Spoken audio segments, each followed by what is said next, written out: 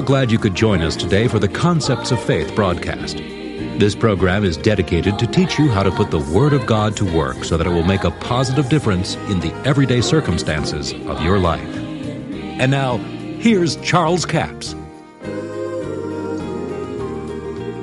If you have the Bible faith from the Word of God, it is the substance of the thing, and it's impossible for God to say no to what He's already said yes to. Y'all still out there? Did you go home? Now I'm going to make another statement that's kind of strong, but it's true. It's impossible to pray the prayer of faith if you don't know the will of God. It'd be impossible for you to pray in faith about something that you don't know what God's will is. And that's where most of us miss it. We pray too quick before we get the knowledge and understanding of the Word. So then, faith is a substance of things. What things is faith the substance of? The things that God's given us. See, we're not talking about getting something God doesn't want you to have. You know, the Bible is so simple you'd have to have somebody to help you misunderstand it. But you know, people are writing books today to help you misunderstand it. It reminds me of a story I heard about a guy walking down the road, and he noticed there was 5 guys out in this field, and they had a telephone pole about 30 foot tall, and 4 of them was trying to hold that pole up, and this other guy had a tape measure in his hand. He's trying to climb that pole. He'd get about halfway up, and that thing would get overbalanced a little way, and he'd have to jump off, and the pole would fall. And he stood there and watched that for about 3 times. They tried it, and finally they sat down to rest, and he went out there and said, "I hate to bother y'all," but he said, "What are y'all doing?" And the guy said, "Well," said, "we're trying to measure this pole to see how tall it is." He said, "Well, now, you know, it's not any of my business, but why don't you just measure the pole while it's on the ground?" "Well," he said, "dummy, we know how long it is. We won't know how tall it is."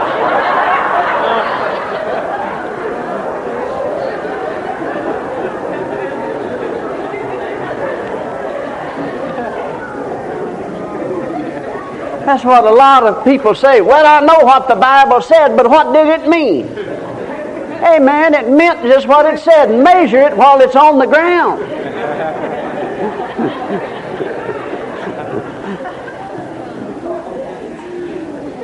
Jesus said, "Whatsoever things you desire, when you pray, believe you receive them, and you shall have them." What them? Them things you prayed. So don't pray the problem. What things you desire when you pray, believe you receive. Believe you receive. You believe when you pray. See, faith is the substance of things. Seed corn is the substance of a corn crop. You've got to have it or you won't have a corn crop. And again, I get amused at some of the things that people come up with. "Well, you're just teaching people to give to get." "Why, you're just giving to get." That's like walking up to a farmer and saying, "Yeah, I know why you're planting that corn. You just want more corn." "Yeah, man, how else are you going to get more corn? That's just the way it works." Now, don't get mad at the farmer for doing what he knows to do.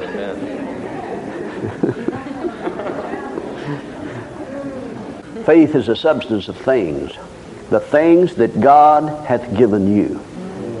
No, we're not talking about getting something that God doesn't want you to have. We're talking about entering into the provisions that God has given to you that already belong to you. As far as heaven's concerned, it's already yours, but you don't have it. And much of the time it's because that we haven't had a good understanding of how to operate in what we know. I mean, we know these things are in the Bible. Now let me show you something about this faith. Faith is the substance of things hoped for. It's the evidence of what you can't see. Well, if you have lack, what you can't see is abundance. Isn't that right? The reason you can't see it, you don't have it. Isn't that right?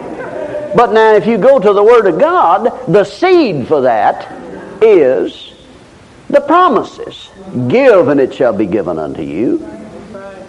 And many other promises, you know, in the Scripture. Now, you begin to do that. You do it, then say it. Thank God I've given, it is given unto me, good measure, pressed down, shaken together. And if you say that long enough, you begin to see it in your spirit. It'll create an image inside you. You begin to see yourself with abundance before you ever have abundance. Now there's people that are always afraid, oh, you're getting into this mind science, you're getting into Christian science. No, it's a Christian sense. It's a biblically sound principle of the Bible. The words transfer images into your spirit. And what you can conceive in your spirit, you can receive. You remember what God said to the people that built the Tower of Babel? Now these were devil worshippers. I'm talking about people that worship the devil. They built this Tower of Babel, and God said, let us go down. And said, let's see this thing, because He said, nothing will be restrained from them which they have imagined to do. If they can imagine it or image it, they can do it. Now He said that of devil worshippers.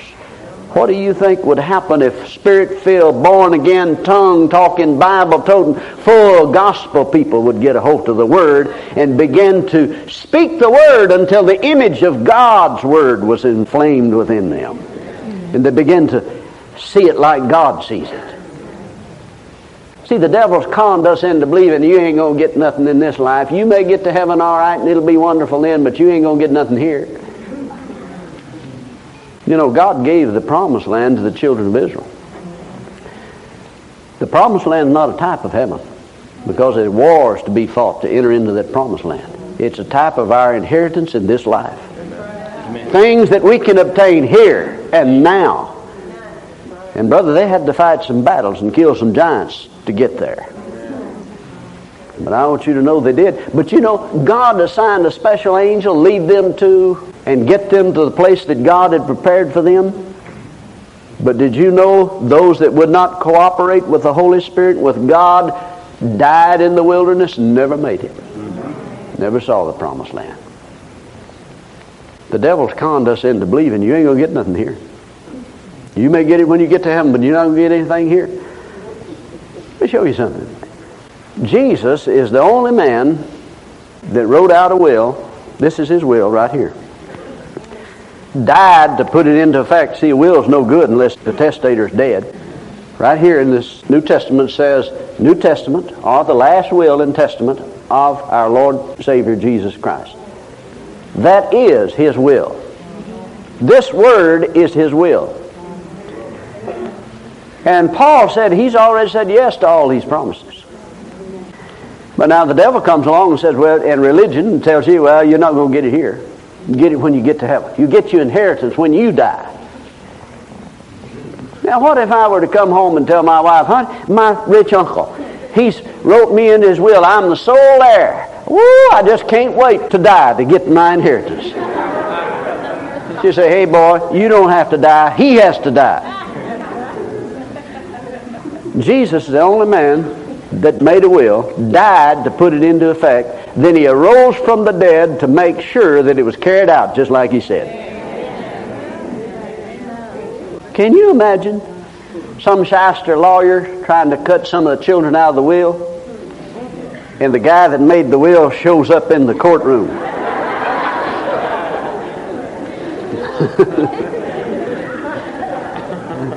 That'll get your attention. But the Bible said Jesus is the guarantee of the new covenant. He guarantees that it'll work, that these things that He's promised are ours. But folks, they will not come to you just because it's in the Bible. There is a pattern established in the Word of God and in the way of life. There's a scripture in Romans, the 1st chapter, that Paul makes this statement. In fact, we ought to just turn to that, lest I misquote it. Romans, the 1st chapter. Verse 20, for the invisible things of Him, speaking of God, from the creation of the world are clearly seen, being understood by things that are made, even the eternal power in the Godhead. The invisible things of Him from the creation of the world are clearly seen, being understood by things that are made. In other words, you can look at things that God made and it clearly reveals the invisible things of God. The kingdom of God is an invisible kingdom today. It dwells in the hearts of men. But you can look at things that are made and it reveals that. God made the earth. And this parable of the sower is revealing to you how the earth works and how the kingdom works. Kingdom of God. Verse 26 of Mark 4 says, the kingdom of God is if a man cast the seed into the ground. He should rise and sleep night and day, and the seed should spring and grow up, and he knoweth not how. For the earth bringeth forth fruit of herself. What is the earth in that parable? The earth is the heart of man. The seed is the Word of God.